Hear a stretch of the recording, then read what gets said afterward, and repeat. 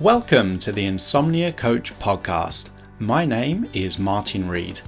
I believe that nobody needs to live with chronic insomnia and that evidence-based cognitive and behavioral techniques can help you enjoy better sleep for the rest of your life. The content of this podcast is provided for informational and educational purposes only. It's not medical advice and is not intended to diagnose, treat, cure, or prevent any disease, disorder, or medical condition. It should never replace any advice given to you by your physician or any other licensed healthcare provider. Insomnia Coach LLC offers coaching services only and does not provide therapy, counseling, medical advice, or medical treatment. The statements and opinions expressed by guests are their own and are not necessarily endorsed by Insomnia Coach LLC. All content is provided as is and without warranties, either express or implied. Dr. Mendelsohn is a psychiatrist, sleep doctor, and author who works primarily in the field of sleep research and sleep medicine. He's perhaps best known for his research related to the properties of sleeping pills and the effect of medication on sleep. He most recently worked at the University of Chicago as a professor of psychiatry and clinical pharmacology and was the director of the school's sleep research laboratory. Two books authored by Dr. Mendelsohn that might be of particular interest to those listening to this podcast are Understanding Sleeping Pills and The Science of Sleep. Both are available on Amazon, and links are available in the show notes for this episode. In this episode, Dr. Mendelsohn describes the evolution of sleeping pills, explains how they work, and shares information on their potential side effects. We also talk about over-the-counter pills and supplements and the evidence-based alternative to sleeping pills and recommended first-line treatment for chronic insomnia, cognitive behavioral therapy for insomnia, CBTI. A full transcript of this podcast can be found at insomniacoach.com/podcast. Okay, Dr. Mendelsohn, thank you so much for taking the time to come onto the podcast today. Well, thank you, Martin. I'm delighted to have a chance to chat with you. I'm really excited to cover this whole topic of sleeping pills. But before we move on to that specifically, can you tell us a little bit more about your own background and how you got interested in the field of sleep? Well, sure.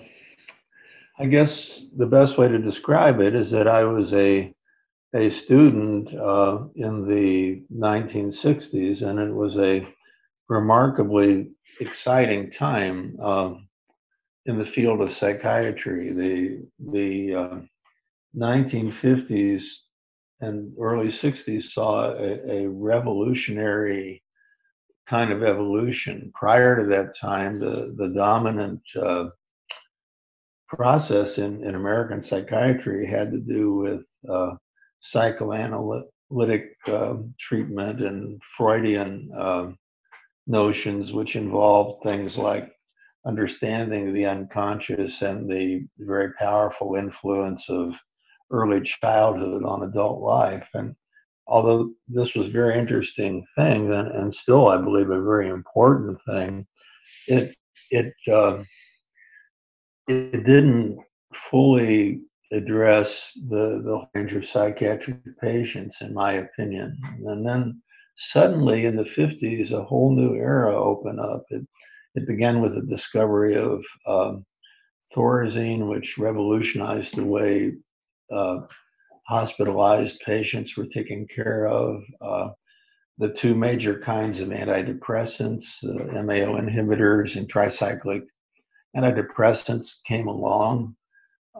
Probably a little more relevant to our today's talk. In 1961, the first benzodiazepine, chlordiazepoxide, became available in the US and was seen as a very remarkable improvement for anxiety compared to the barbiturates. I know we'll talk about that later. So it was a very exciting era, and that in combination with a chance occurrence, which had to do with military service obligations during the Vietnam era put me in contact with Richard Wyatt, who was a very well-known psychiatrist who was very involved in, among other areas, sleep. He and his colleague Chris Gillen were very important influences on me and led to my interest in sleep.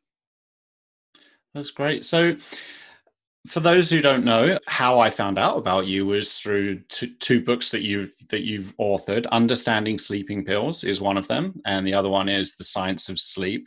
And in those books, you outline the development of sleeping pills. And what was interesting to me was you mentioned how each generation of sleeping pills seemed to kind of bring improvements on the previous generation. But after that initial enthusiasm of this newest generation kind of died down, we'd usually recognize limitations and then move on to a new generation. So can you kind of talk us through this little, like the kind of evolution of sleeping pills? Well, sure. Well, yes, indeed. Medicines for sleep have gone through many generations. Just to talk about relatively recent history, certainly the barbiturates were the dominant kind of sleeping pills starting at the beginning of the 20th century. And as years went on and experience was gained with them, their many limitations became very, very obvious and were very clear by mid-century. Among these were that they were very lethal in overdose. They were dependence producing. They could suppress respiration in people who already had some kind of underlying pulmonary disease, including, of course, sleep apnea. And their use was very, very widespread. A very good description of it in non-medical terms was the Jacqueline Suzanne's book, The Valley of the Dolls, which described lifestyles of abusing barbiturates very clearly. From a scientific point of view, there was REM sleep had been relatively recently discovered in the 1950s, and it was found that barbiturates were powerful suppressors of REM sleep, although nobody was quite sure what the significance of that was. Now, in any event, starting in 1961 with the first benzodiazepines, and then 1970 when flurazepam or Dalmane, the first benzodiazepine that was specifically recommended for sleep, came along. People recognized a number of benefits of benzodiazepines compared to the older barbiturates. Among others, they didn't suppress REM sleep. In other words, that they were relatively safer in overdose. And I say relatively because this is true, relatively true in people who are medically healthy and who have not taken a second drug. But the vast majority of overdoses are in combinations of drugs and usually with alcohol. And in that case, benzodiazepines can become very toxic and indeed lethal. So this is a relative improvement compared to barbiturates. Unlike barbiturates, they didn't stimulate the liver enzymes to break down other drugs more quickly. Originally, it was thought that they had little effect on respiration, but in later work that I and others did, we showed that again, compared to barbiturates, it is much less, but it still nonetheless was present. So these were seen as improvements over earlier agents.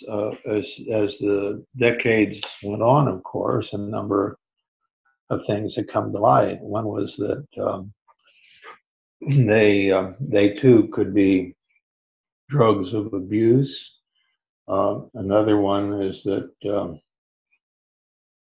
respiratory suppression, which I mentioned. One which I thought was very interesting was that although there was this initial enthusiasm that they didn't suppress REM sleep, it turned out that they're very, very powerful suppressors of slow wave sleep or deep sleep. And I guess now we're learning more and more about the function of sleep stages. But at the time, it wasn't clear whether suppressing one stage was more or less advantageous than suppressing another. But the point was they did not mimic normal sleep. Neither drug did. And other were issues of tolerance, dependence, as I mentioned. Other people have felt that their lives were altered by taking long-term benzodiazepines in terms of cognition, anxiety, and other things. And that's something we can talk about later. So benzodiazepines too have, although initially greeted rightfully with enthusiasm compared to barbiturates, also were seen to have limits. In the 80s, we began to see the advent of the newer drugs, usually referred to as the Z drugs, zolpidem, zaleplon, and zopiclone, or in the U.S., esopiclone. They were perceived to have advantages too. One of them was that they had relatively little effect on total amounts of REM sleep or slow wave sleep, although they do have some. They had less respiratory suppression in susceptible patients, although, again, they did have some. And the shorter acting ones seem to have relatively little effect on daytime performance, although the longer ones clearly did. So once again, as time has gone on, we've gained decades of experience and seen that they too have limitations. They can be drugs of abuse and are, like the previous two classes we've mentioned, are so-called scheduled drugs by the DEA. There has been concern raised about sleepwalking related behaviors. Most of this is focused on zolpidem, but I think really can happen with any sleeping pill. But there's certainly in the public lore and in the press a lot of concern about complex behaviors during sleep. So each generation then seems to be greeted with enthusiasm, and then over times, we've learned that they probably do have some improvements over earlier ones, but still have their own kinds of limitations. Yeah.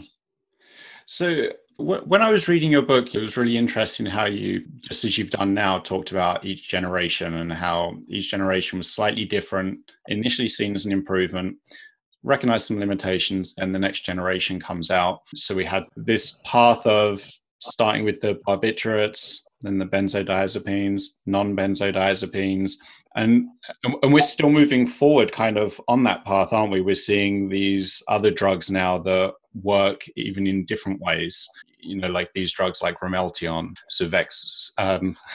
Suvorexant. What's the difference between what we see as like this newest generation of sleeping pills compared to the benzodiazepines and these Z drugs? Well, the 2000s have seen the introduction of the three drugs you mentioned, and they're each quite different. Certainly, Ramelteon is one. It's a melatonin receptor agonist. It had the advantage of not significantly being a drug of dependence and being not scheduled by the DEA, had relatively benign in terms of effects of next day alertness and so on.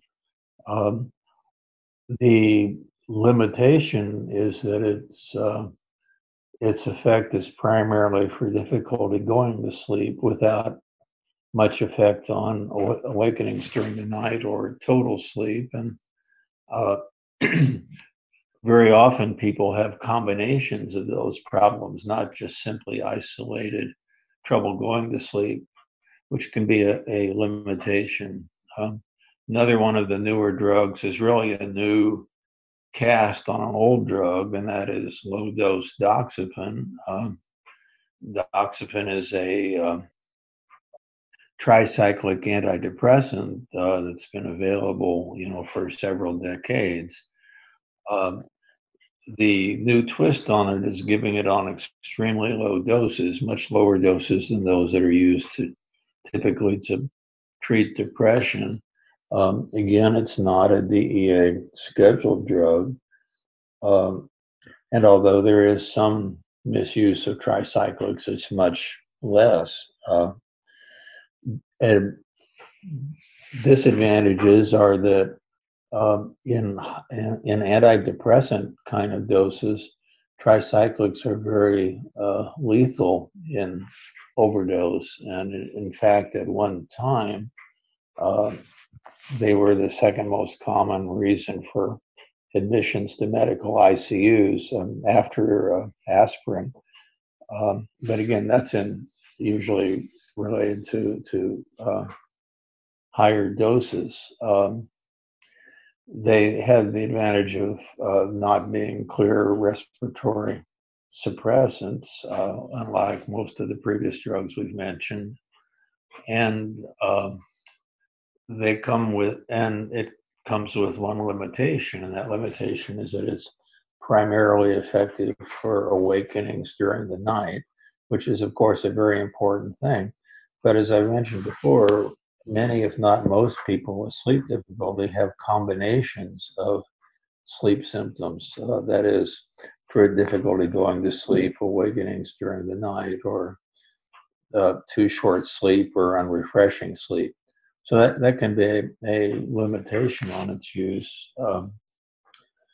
Suvorexant was an exciting new development because it worked by a very different mechanism than previous sleeping pills,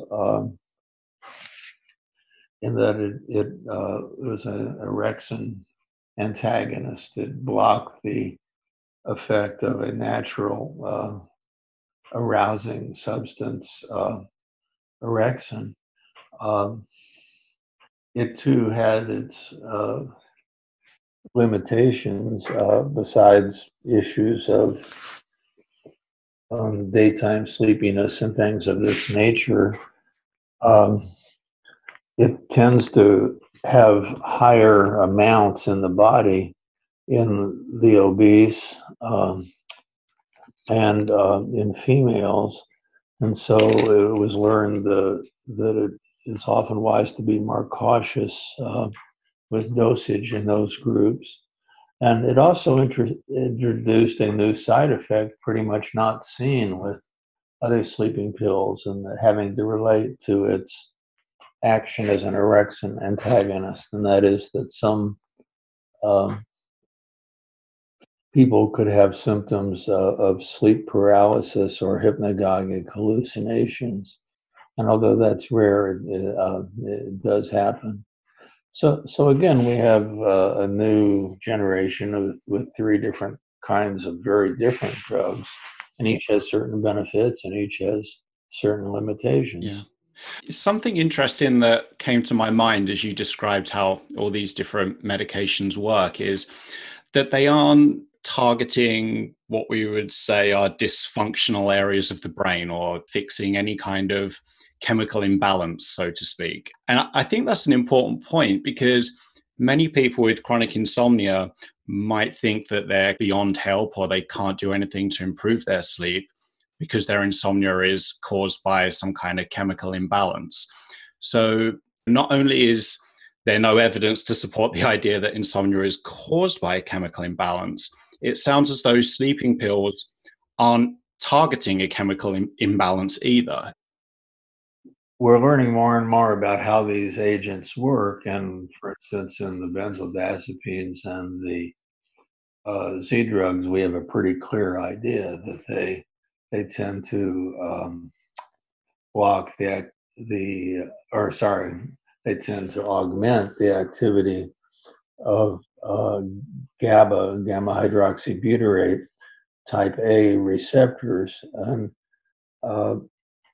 GABA is the most important inhibitory neurotransmitter in the brain, and enhancing its activity, particularly in the hypothalamus at the base of the brain, seems to result in more tranquility and sleep and so on.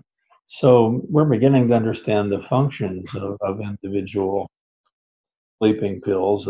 We just gave the other example of suvorexant and the orexin system. So I don't know whether you'd call those issues chemical imbalance, but I'd rather put it in a positive way and say that we're beginning to understand how these drugs act physiologically. Just to kind of summarize without getting too technical, and correct me if I'm wrong in anything I'm going to say here, but it sounds as though we have drugs that increase levels or activity of an amino acid such as GABA that helps slow brain activity. We got the benzodiazepines such as triazolam, temazepam, and even the non-benzos like zolpidem, Ambien. The latter being thought to be better since, from what I understand from your book, they bind to a more limited number of receptors, so the effects tend to be more specific to sleep. And then we have these drugs that weaken the wake-promoting areas of the brain in different ways, the Rameltion, suvorexant, and doxepin. So with this in mind, is it fair to say that sleeping pills are generating sleep, or are they instead just weakening wakefulness and generating sedation? Well, I think there's more than one road to the same place. And wakefulness and sleep result from a balance of forces that tend to push in the direction of wakefulness, and other physiologic processes that tend to push in the direction of sleep. And of course, sleep is also highly influenced by the circadian body clock, which can also be influenced by some of these drugs. In addition, sleep is influenced by the homeostatic system, which tends to try to make up for decreased sleep if there's been prior sleep deprivation. So there's a multitude of forces impinging on whether we're awake or asleep, and drugs that promote sleep can work by promoting or decreasing any of these forces. Mm-hmm.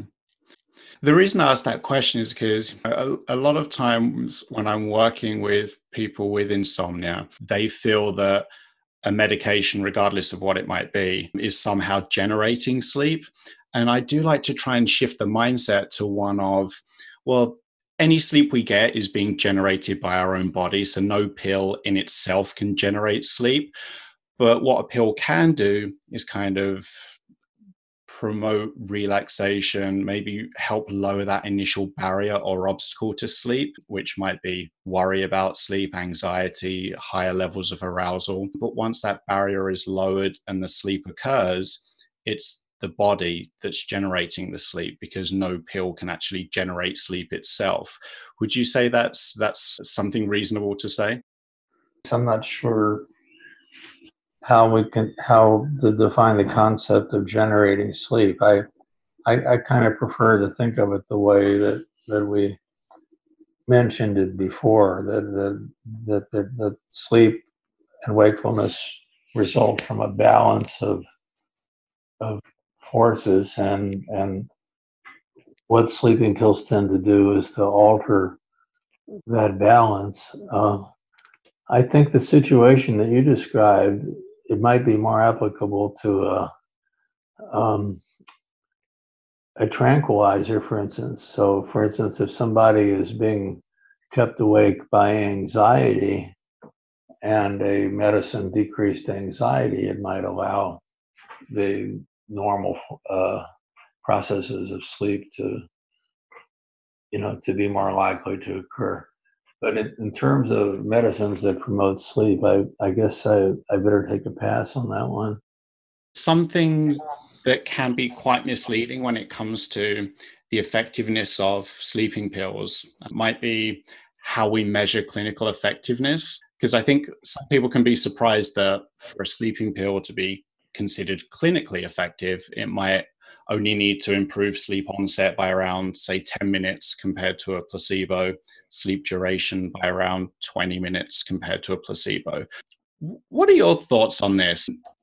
Do you think that sleeping pills truly are as effective as we might think they are? Uh, well, yeah, I do actually.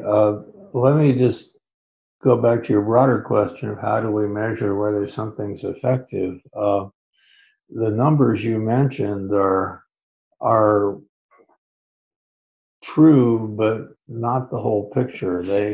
They're numbers that have to do with polygraphically measured sleep.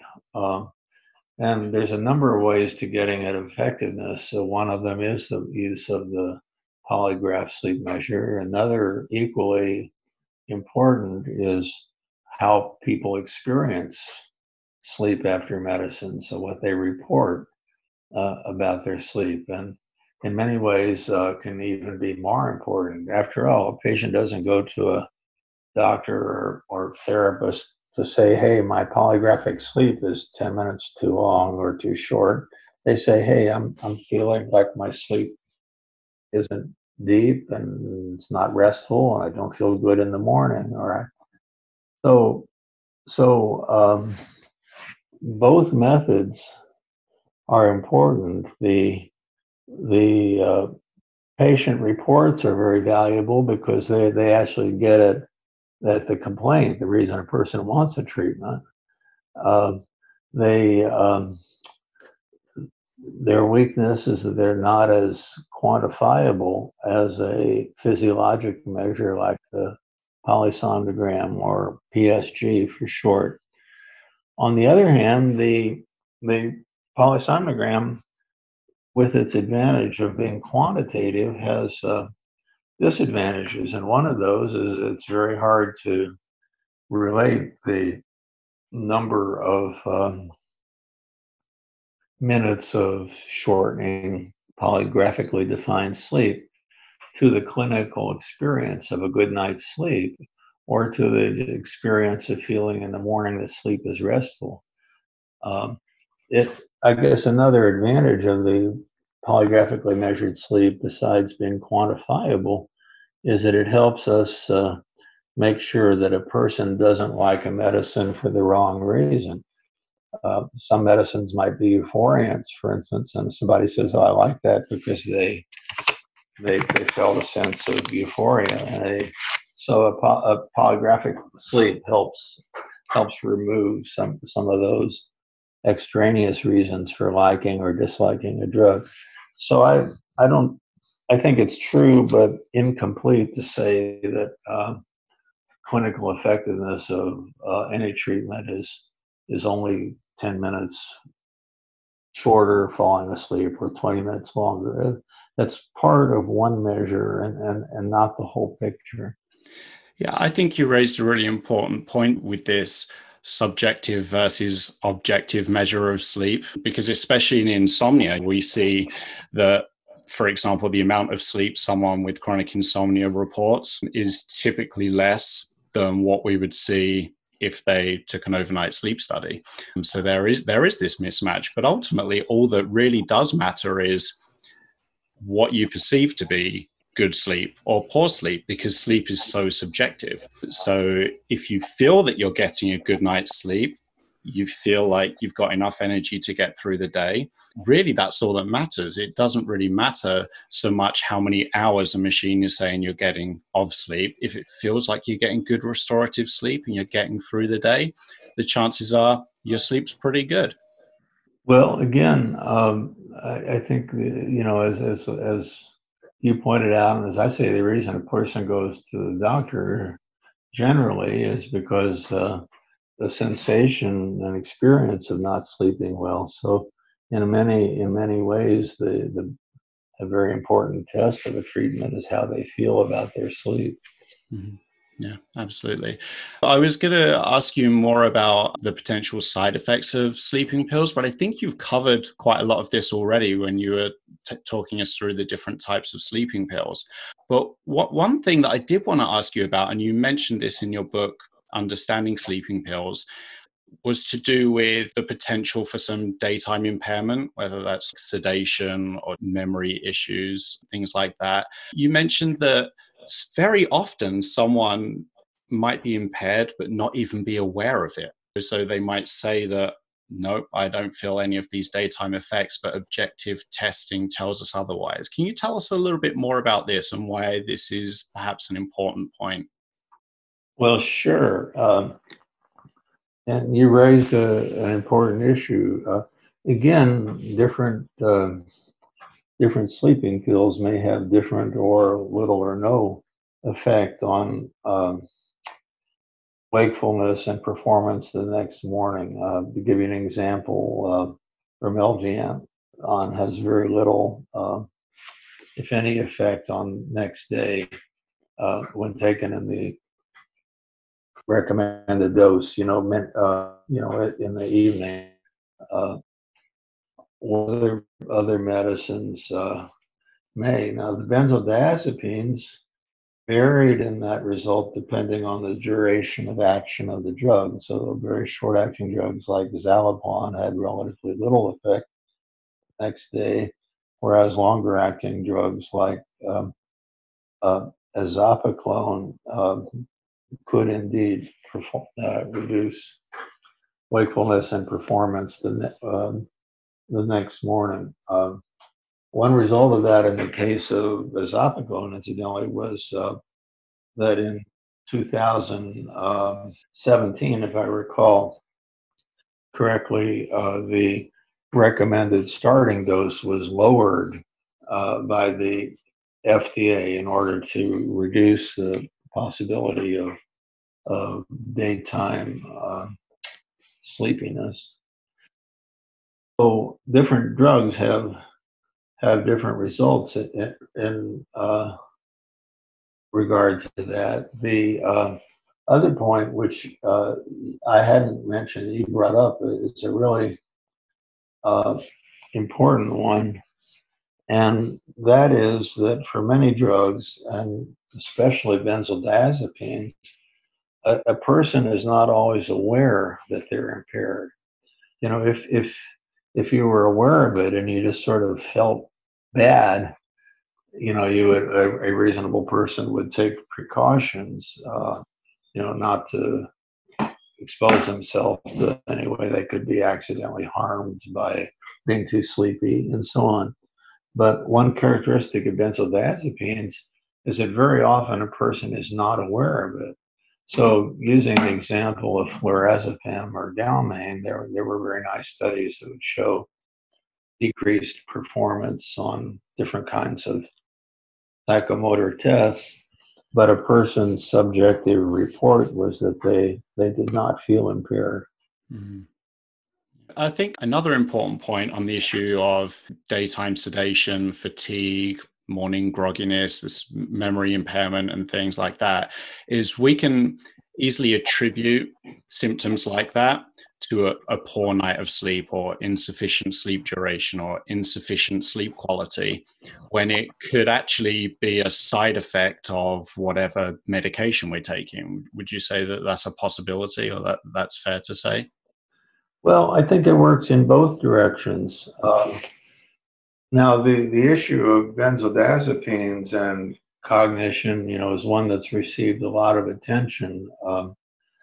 I know there was one analysis a few years ago of 13 studies that found that people taking benzos, which is short for benzodiazepine, for over a year found deficits in a number of areas like verbal learning and speed of processing and things like this. Now, things to remember is that it wasn't clear how clinically significant these measures were. It's just like the same issue of how clinically significant is 10 minutes less sleep latency. And another issue is whether these were actually direct effects of benzos on cognition or whether they were secondary to sedation. The uh, good news is that generally these clear up when a drug is stopped.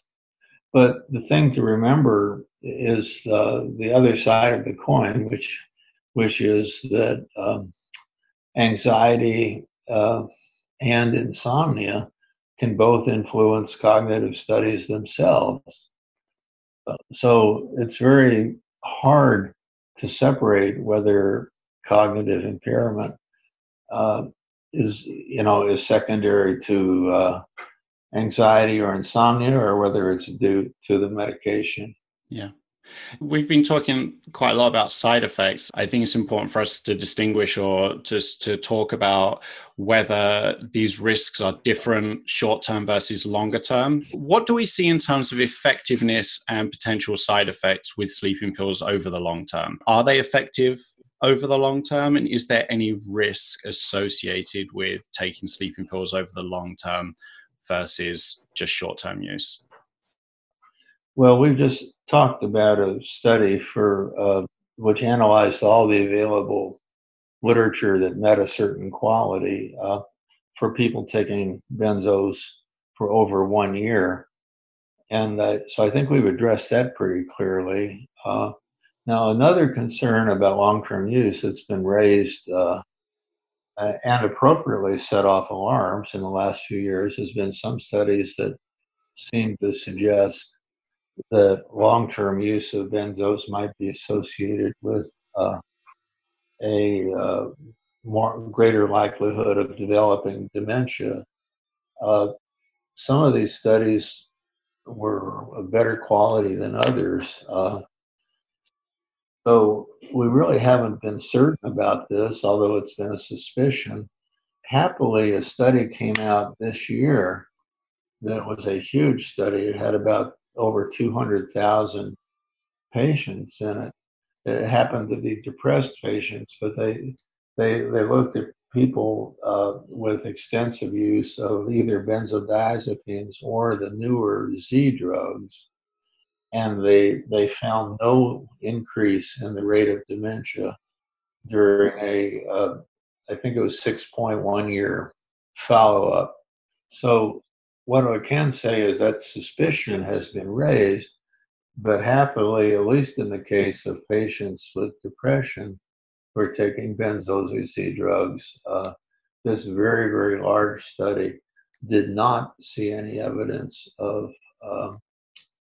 a higher rate of dementia. I guess another issue that's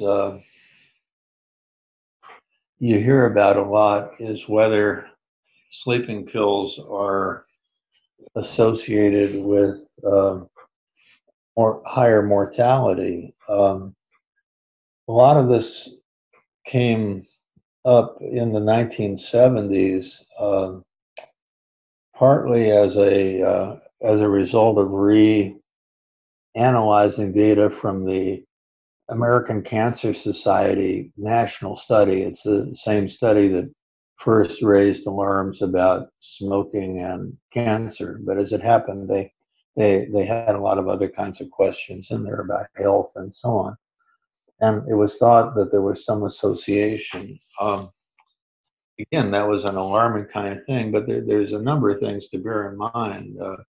One is that further analyses of these types of data began to show that any association wasn't really with prescription sleeping pills. It was with over-the-counter sleeping pills and with other kinds of medicines that were used off-label to promote sleep. In other words, the questions that were asked was, did a drug that you used for sleep have, associated with these things? And it turned out prescription sleeping pills weren't so clearly associated. It was more of these other things.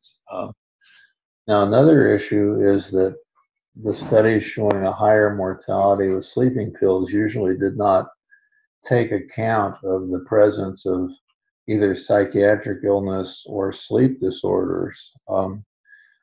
One study which went back and reviewed that found that when they did take into account the presence of psychiatric illness or sleep disorders, there was no longer an association with mortality.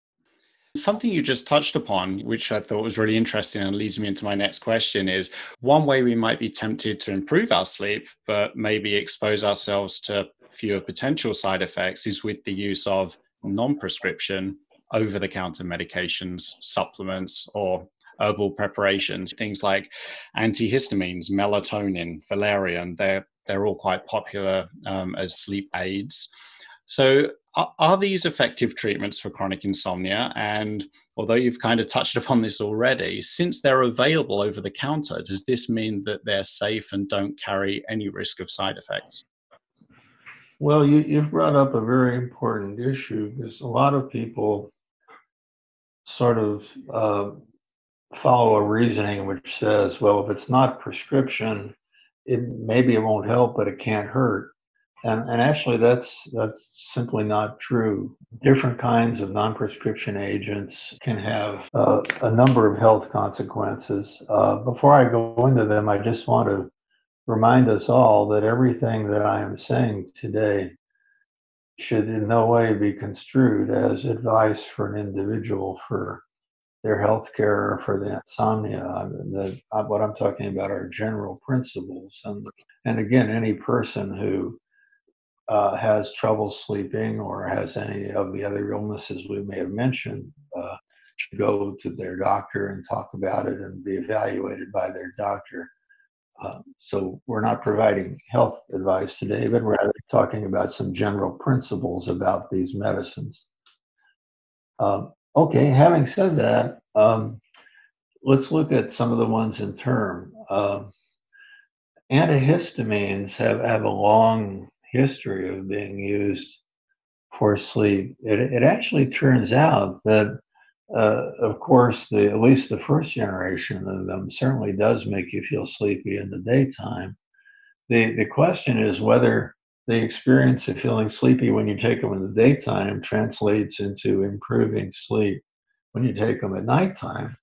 And it actually turns out it doesn't translate very well. The studies are complicated, but overall, it's not so easy to show a whole lot of benefit in formal studies of taking antihistamines as sleeping pills. There was even one study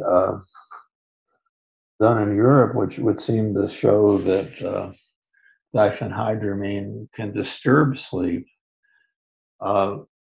It's also, they of course have their own set of side effects which need to be taken into account. Now, another I think that you've mentioned is valerian, which has the appeal of being a natural herb. The things to know about it is that, again, the studies are not absolutely consistent as to how much benefit it might or might not have. And it's certainly not free of side effects. It can cause headaches, stomach problems, dizziness. And some people, it actually disturbs sleep.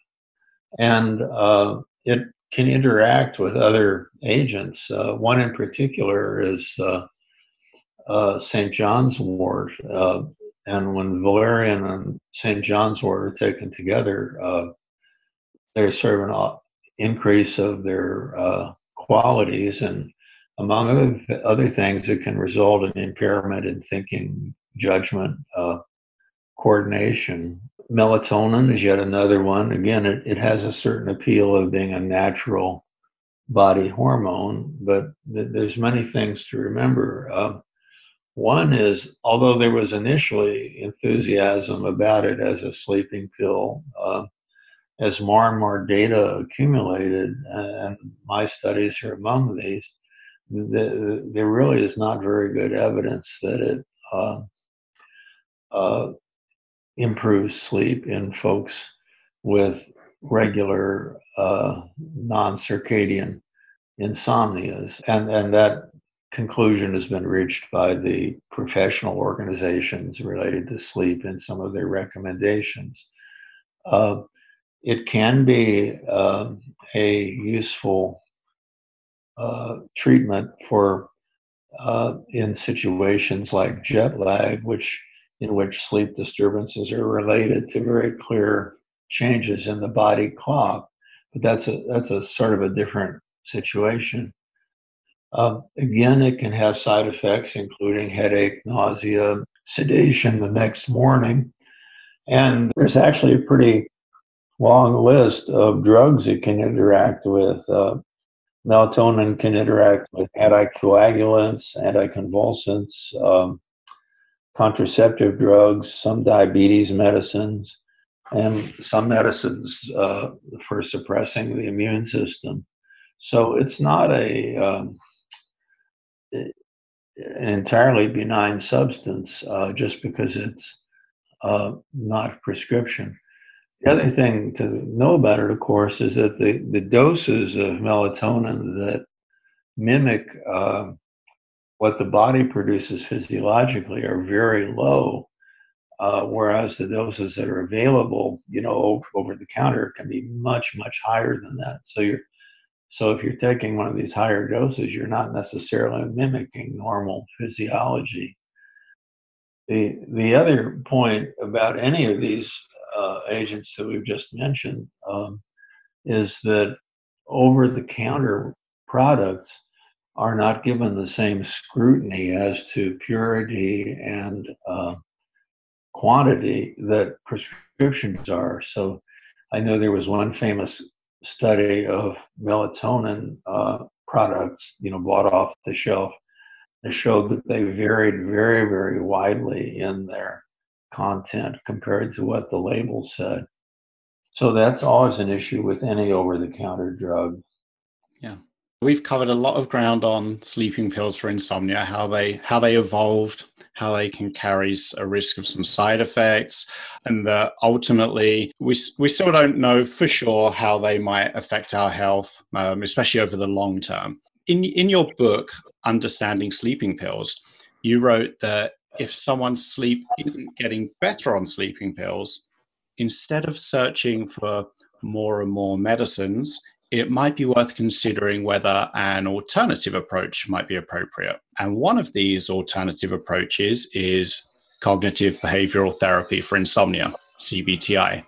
A number of organizations, such as the American College of Physicians and the American Academy of Sleep Medicine, now recommend that individuals with chronic insomnia receive CBTI as the initial treatment intervention, since improvements typically continue after completion of treatment and typically comes with fewer side effects. And as you pointed out in your book, the benefits of CBTI can be slower to appear compared to taking a pill, but they do tend to last longer. So I wanted to ask you what your thoughts are on CBTI as a first-line treatment for chronic insomnia. Do you think it should be available as a first-line treatment? Well, sure. There's a lot of roads to the same result, and we've talked today about pharmacologic treatments, which happens to be, what I study. But it's very important to note that there are many important non-pharmacologic therapies for sleep, of which the best documented is CBTI. My own feeling is that the first step for anybody with sleep disorders or sleep complaints is neither CBTI or sleeping pills. The first step is to go to a doctor to determine whether there is some other process that may be disturbing sleep. Sleep can be disturbed by any number of illnesses. It can be disturbed by psychiatric disorders such as depression, which is often not recognized by the patient himself or herself.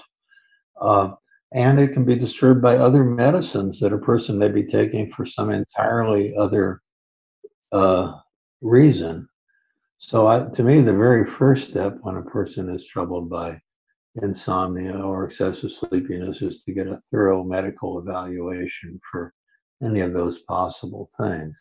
Now, if those are not found, uh, then I think every person should make their own choice as to the um, appropriate treatment.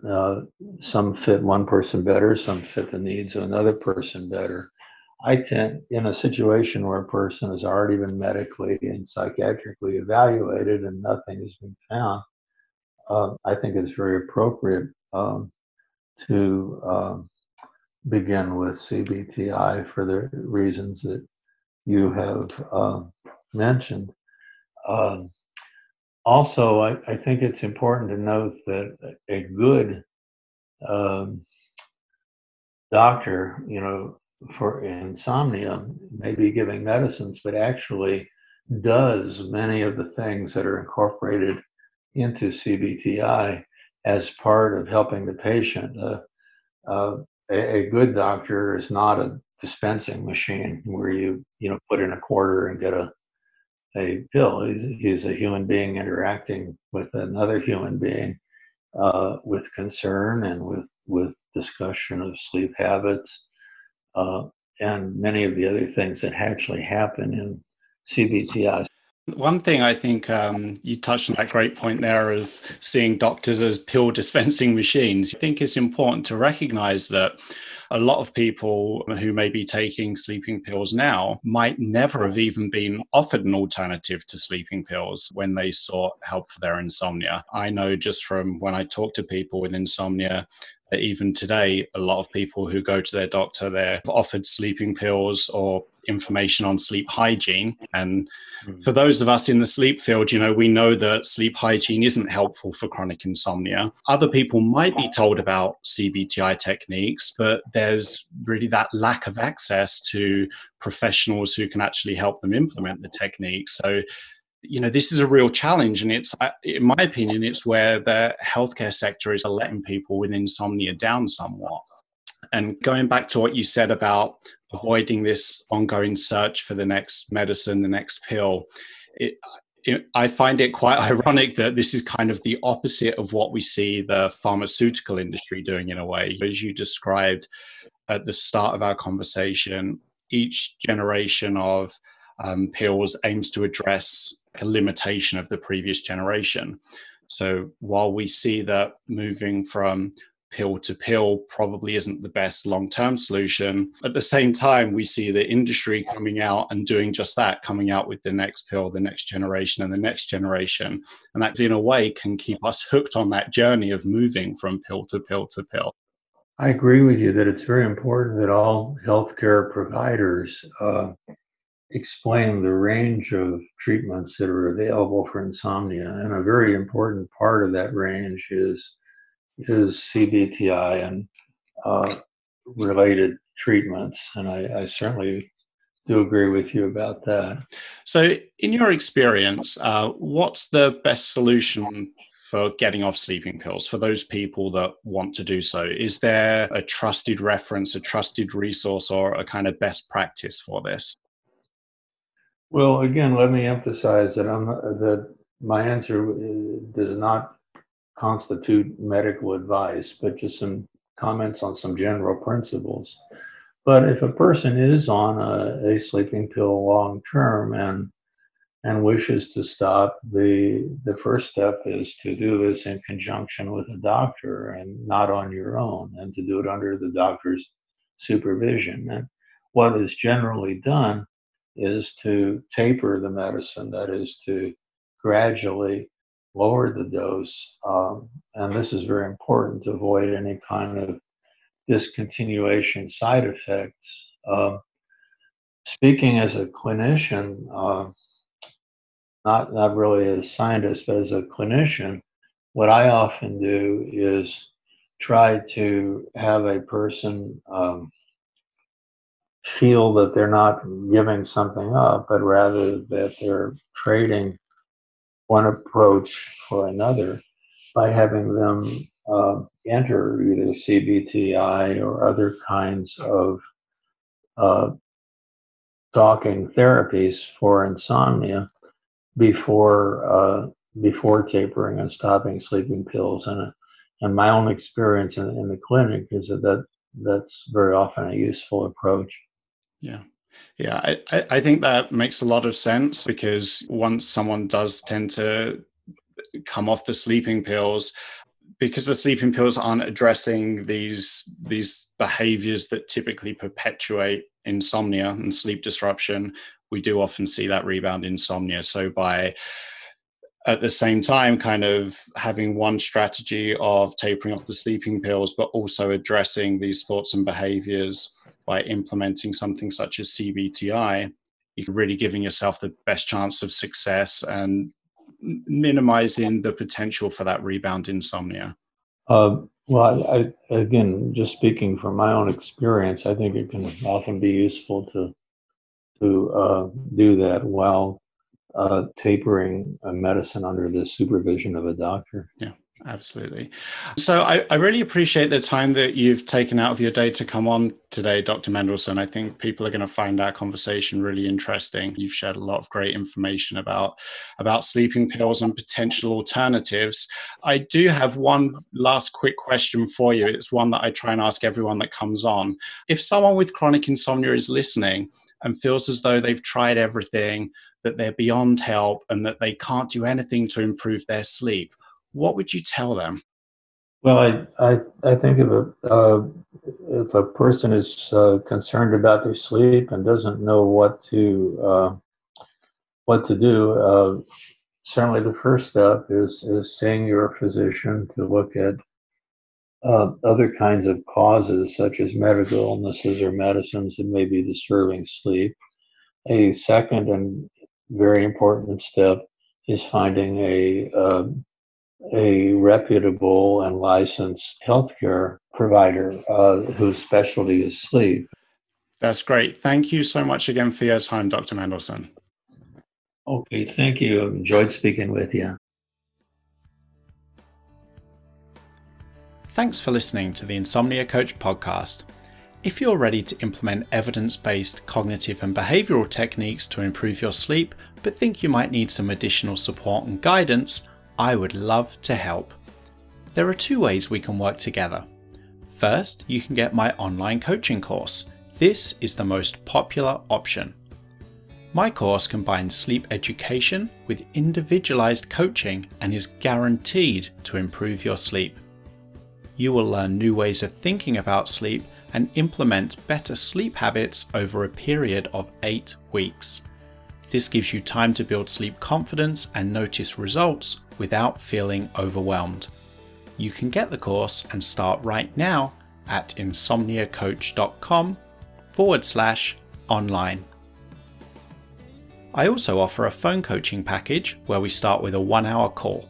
This can be voice only or video, your choice, and we come up with an initial 2-week plan that will have you implementing cognitive and behavioral techniques that will lead to long-term improvements in your sleep. You get unlimited email-based support and guidance for 2 weeks after the call, along with a half-hour follow-up call at the end of the 2 weeks. You can book the phone coaching package at insomniacoach.com/phone. I hope you enjoyed this episode of the Insomnia Coach podcast. I'm Martin Reed, and as always, I'd like to leave you with this important reminder. You can sleep.